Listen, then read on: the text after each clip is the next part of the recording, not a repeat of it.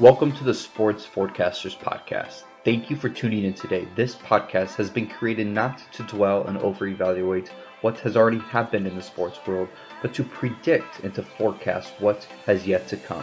From game picks to draft picks, and from trades to free agent signings, we will let you know what happens before it happens. Your hosts, Nick and Nate, will evaluate, study, and understand sports patterns, tendencies, and nuances to better prepare you on what to expect.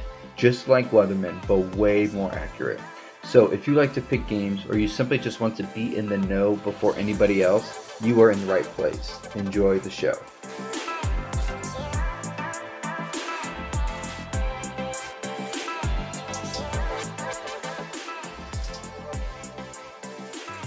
Welcome, ladies and gentlemen, to the latest edition of the Sports Forecasters. Last week started whetting our appetite for it, and now we're full-fledged into it. March Madness has begun.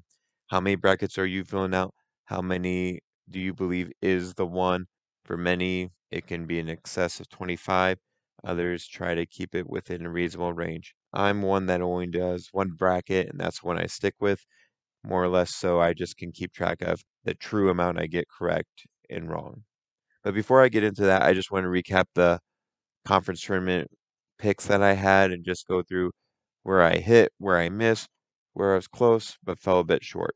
First off, to review how we did it last season.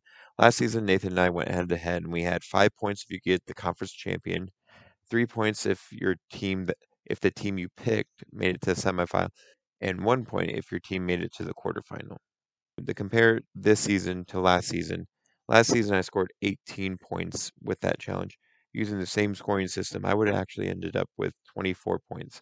Very happy with how that turned out, and just to quickly run through where my picks were and where they finished or how far off they were. First, I had Kentucky, who lost in the quarterfinals to Tennessee, missed on that one, and that was honestly my biggest miss. I knew that game was going to come down to Kentucky and Tennessee. Both teams I felt the strongest about going into that one, and I just felt like whoever won between that matchup was going to win it all. Auburn losing to Texas A&M, yes, was shocking, but I had Arkansas beating them next round, so for me, I didn't see Auburn making as deep of a run. Coincidence or luck? I'll probably venture more to luck because everyone has a puncher's chance in a conference tournament because of the familiarity of the teams. So moving on next, let's just run through the rest of the results. Big Ten, I had Purdue, they were runner-up. MAC had Kent State, runner-up. ACC, Duke, runner-up.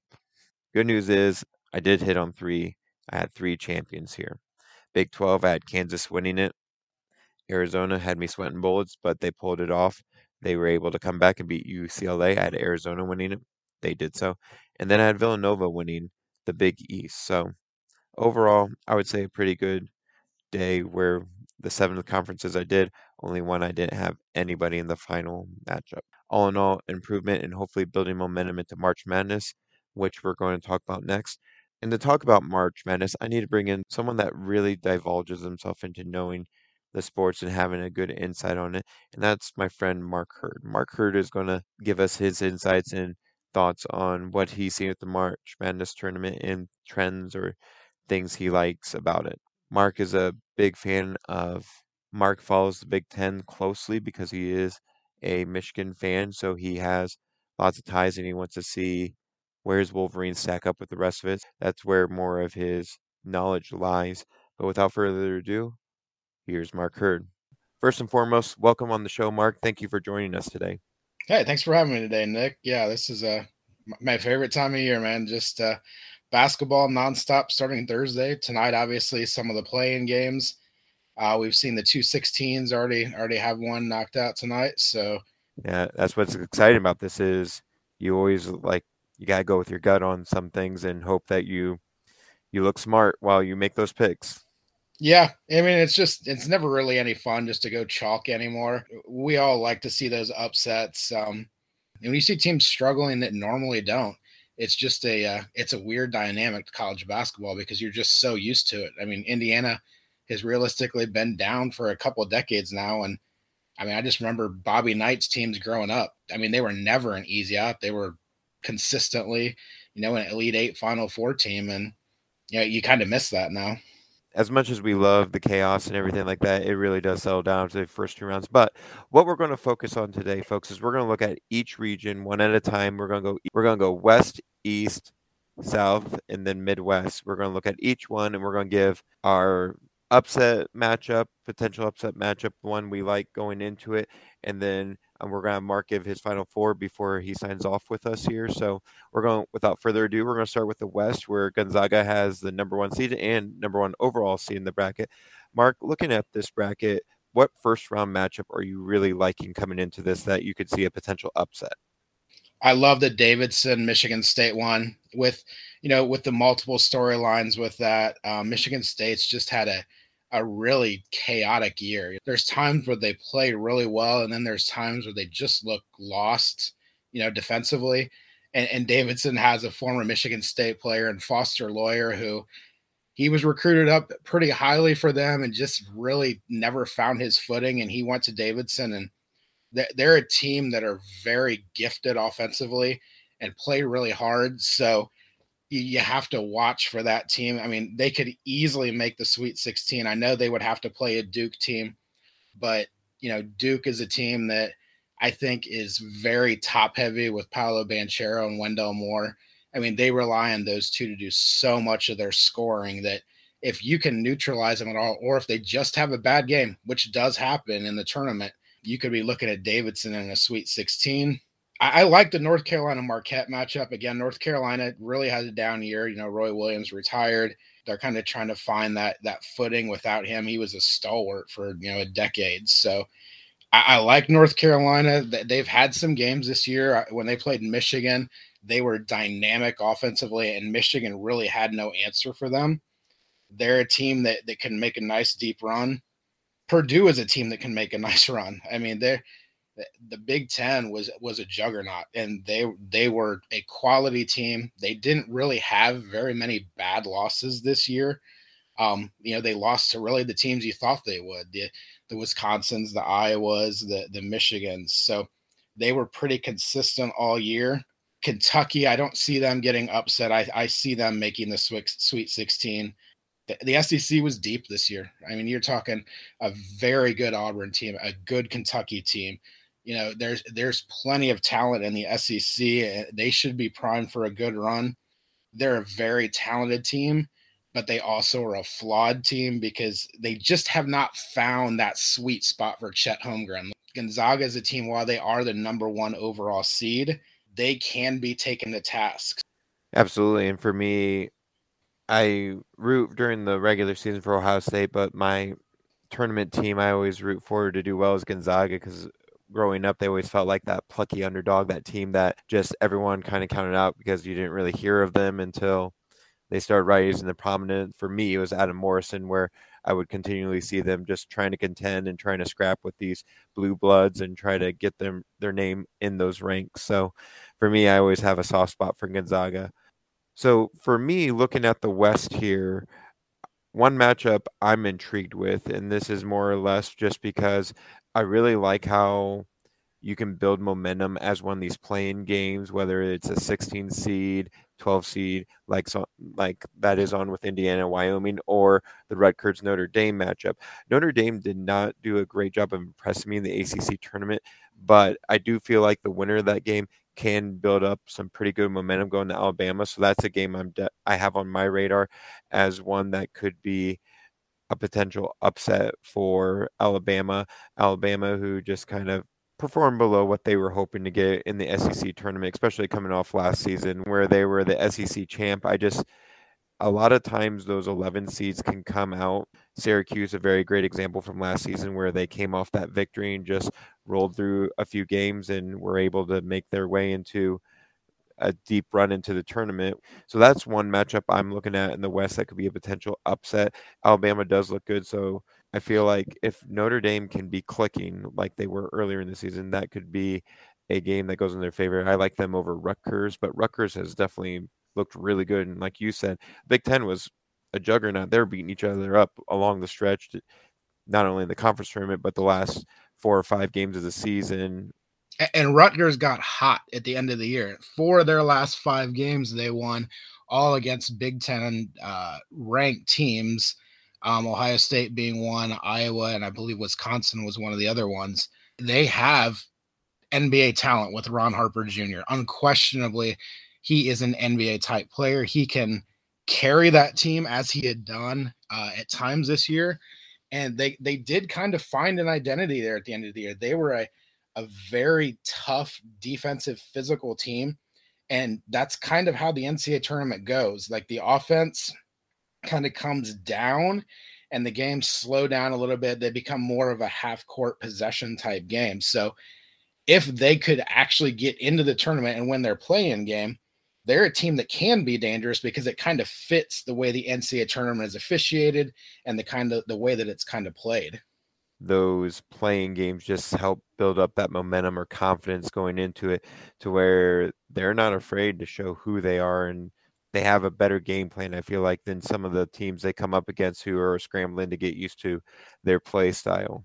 Moving on in the East, quite honestly, that one was hard for me to get like something that I would consider a major upset going on there. Virginia Tech has a lot of momentum in the ACC, so I mean, you always look at them to be a possibility against Texas, who they were okay. I don't know. Texas just has those lapses in their games. They'll contend with tough teams, but overall, I don't know. They just didn't strike me as a team that would be a big contender to make the Elite Eight, let alone the Sweet 16. They just seem very up and down, and they can just get in those very cold streaks very quickly, especially looking at their points per game and what they allow. They don't allow very many points per game, but just scoring very low, which in March Madness, if you have great defense, that's going to get you a long way. UCLA is a prime example of that from last season. What are you seeing with Texas going into this tournament run? Well, Virginia Tech has actually played pretty well recently. So I wouldn't say that the Big 12 was necessarily fantastic this year. It was extremely top heavy with Baylor and Kansas. Texas Tech was an all right team.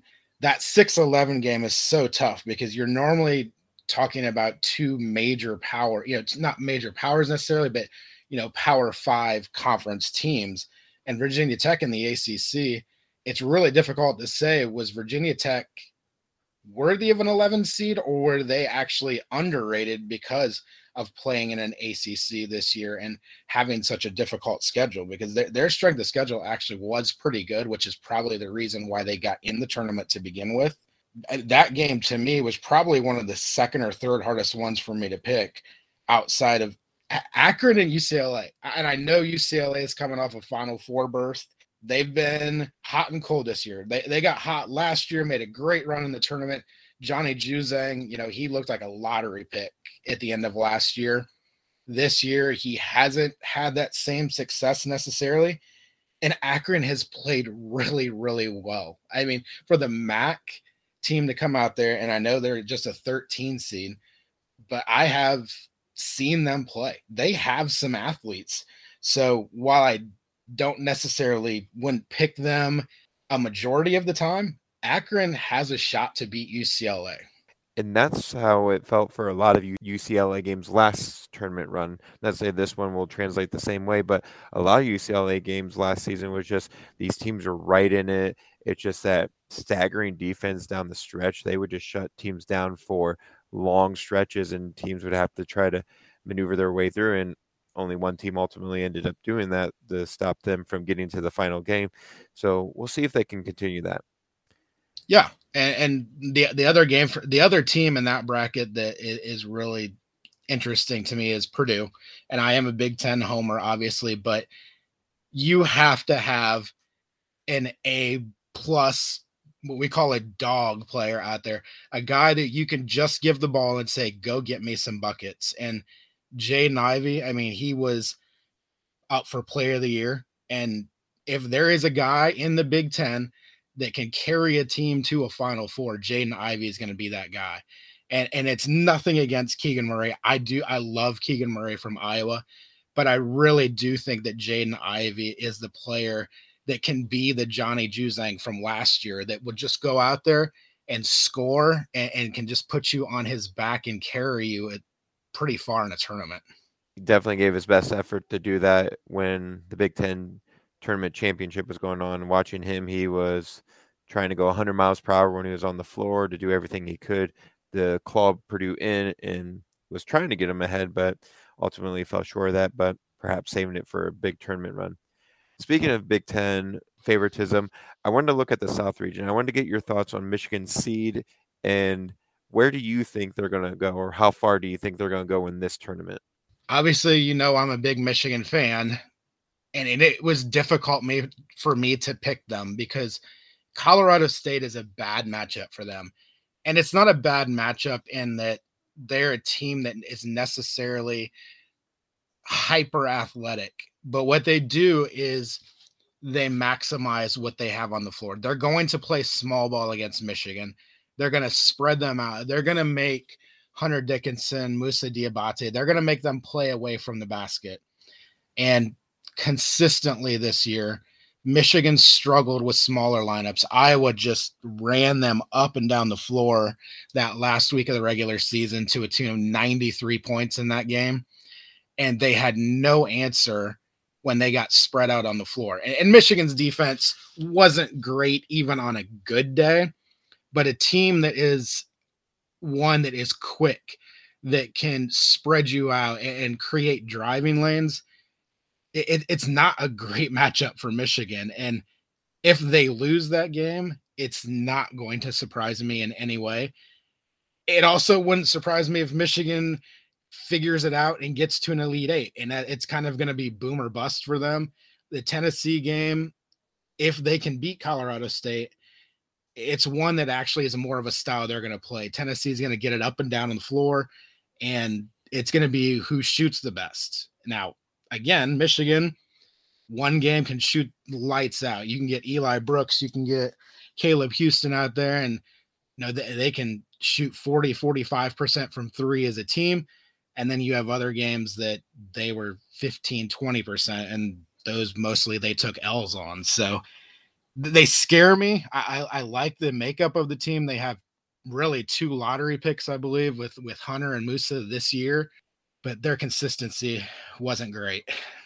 And I think a lot of that can be said with the NCAA men's side in general. It just felt like you would have these teams go on these hot streaks, and then what was it, 3-4 weeks ago, you had 6 of the top 7 all lose within that week. There just didn't seem to be that consistently dominant team. Everyone would have those hot streaks and cold streaks. Last year, you had Baylor and Gonzaga. Granted, it was a COVID type schedule, so they didn't play a lot of opponents too far outside of their area, but still, like, those two teams felt like they just had a lot of solutions to everyone's wrinkles, where the Big Ten was a conference I kept watching, and it just looked like down the stretch Michigan was looking good. I thought they might have a good run in the Big Ten tournament, but then Indiana just had the right game that day, where Ohio State stumbling, and you and I were messaging back and forth, and I was like, I don't know that Ohio State really deserves it. I know they will get in because of the whole conference they're in and the schedule they played throughout it. It's just the up and down. It hurts the little guys because they don't get noticed as much, I feel like, when all the other teams are bunched up together. Yeah, and Gonzaga is probably the team for the last several years that has had the most consistency, week in and week out over the course of the season. But there's always that question mark, with the conference they play in. They were going months at a time without playing even a ranked team. I mean, St. Mary's was the only other ranked team in their conference. So you're playing for months at a time, where I believe they played 15 quad 4 teams when you look at the net rankings, and nobody else played near that many teams that were at the bottom of college basketball. So that consistency is nice to see, but in fairness to all these other teams playing in, the big Power 5 conferences, they weren't playing juggernauts night in and night out. I mean, you could have an off game if you're Gonzaga, and when you're playing, some of the teams that they're still winning by 20 points because the competition level just wasn't there. And that's kind of always the thing with Gonzaga, is if they get into a street fight in the NCAA tournament, and they will get into a street fight at some point, Do they have that moxie? And do they have that wherewithal to withstand that and to beat a good team? Because you see that sometimes a team that has not got that battle testedness in them, that first time when they face it, they kind of collapse under their own weight. Right, and I would say a prime example of that is when they played Baylor in the championship game last season. Last season when Gonzaga took them on in the championship game, it just seemed like they didn't really come up with any solutions or they couldn't adjust very well. I think they were outmatched in the ultimately with the Baylor game, but it just showed their lack of being battle tested, like you said, to make those in-game adjustments or be used to making those in-game adjustments. They're used to being able to, in metaphoric sense, put their head down and just charge for the hoop. When you go against these quad four type teams, you go from that to where you're going in the March Madness where every single game at a certain point becomes a dogfight. Are you going to be able to step up to that, or are you going to wilt under the pressure? Where we're going to go with this now, Mark, is I want you to try to give us what your early Final Four. As of right now, who do you feel like are your Final Four for this 2022 men's tournament? Coming out of the West region, this is one I struggled with because I really do think it's going to come down to Gonzaga Duke to get into that Final Four spot. They've already played once this year, a fantastic game that they played out in Vegas. I think teams weren't necessarily ready for Paulo Banchero and how good he is, especially with the ball in his hand. So I kind of waffled back and forth between those two. I'm sticking with my pick that I think in a rematch that Duke will beat them again. I think Duke has gotten better over the course of the year. I think that their size on the outside is a problem because with Banchero really playing that point forward, and I think most people agree that he's either the first or second pick in the draft. So he's that guy. You know, when you're looking for that a dog out there to when you need a basket in a close game, I trust that Paolo is going to be able to go out there and get that. And I don't necessarily believe that Gonzaga, I mean, I like Kispert, I like Holmgren, but am I putting them one-on-one out there with, you know, a minute to go in the game and a one possession game? I have to go with Duke in that region. East region, I didn't have near as hard a time. I still like Baylor. I mean, I've always kind of went with if you're the champion until you get knocked off that pedestal, you're still the champion. And I know they're not the same team as last year. They don't have quite that offensive explosion they did last year. The region is tough. I mean, Purdue was a team that I really liked that I thought could make a really good run into that tournament. Kentucky has been hot and cold this year, but I do think that experience is valuable when you get into March Madness. And they're the only team really in that bracket that's made a deep run outside of UCLA.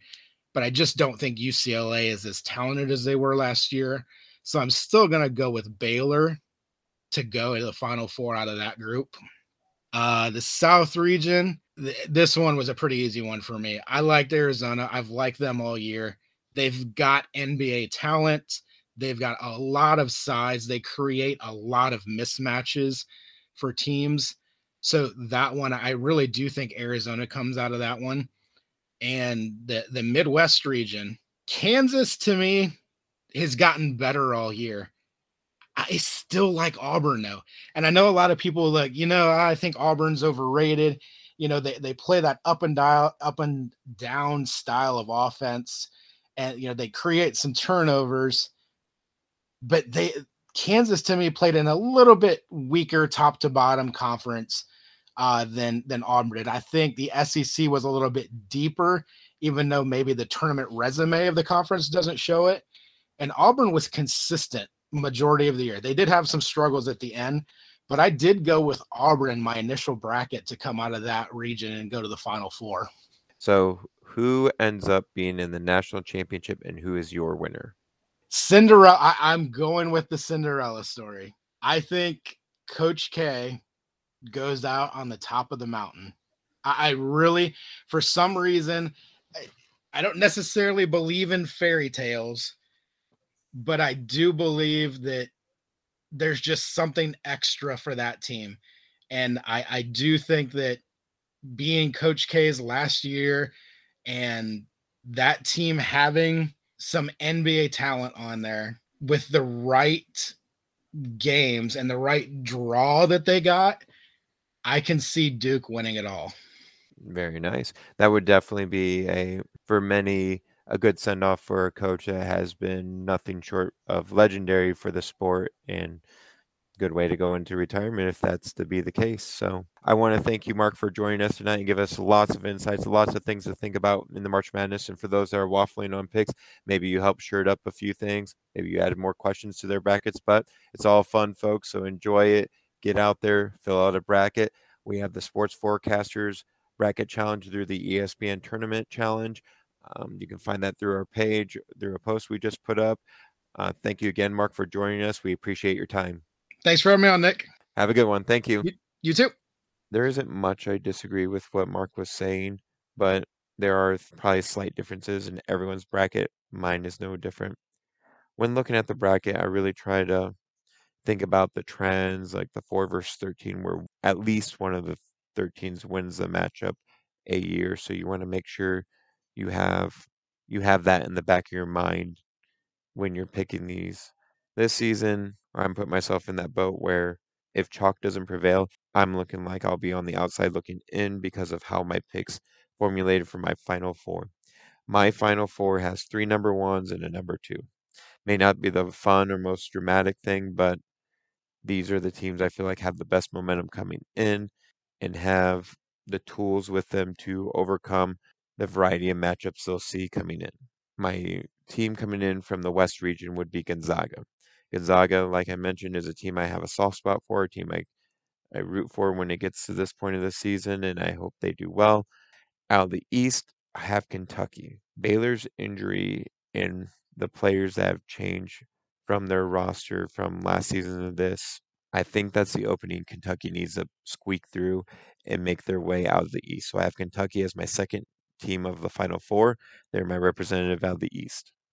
Out of the South, Arizona, like I mentioned before, had me sweating bullets with the end of that Pac 12 tournament, but you're coming in this tournament with a lot of momentum, hopefully a lot of poise and a lot of focus, and I have them coming out of the South.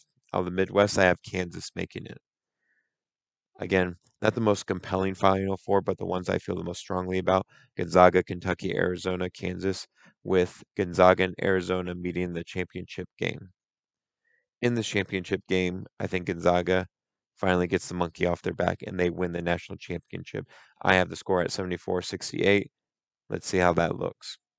But if you have a different feeling on how the bracket's going, again, join our ESPN bracket challenge under the sports forecasters. You can find that on our Facebook page.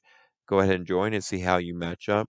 You can win yourself a chance to give us your thoughts and insights on the March Madness tournament and let us know what your secret recipe was to win this bracket and perhaps give us more insight on how we can be more successful in the future. To wrap up this episode here, I wanted to talk about a sport Nathan and I never hit on, quite frankly, because it was one Nathan didn't have interest in. And for me personally, I don't have any current interest in the what's going on in it now. I've grown out of it. It's something I moved on for, but I still have nostalgia for, and that is sports entertainment, pro wrestling.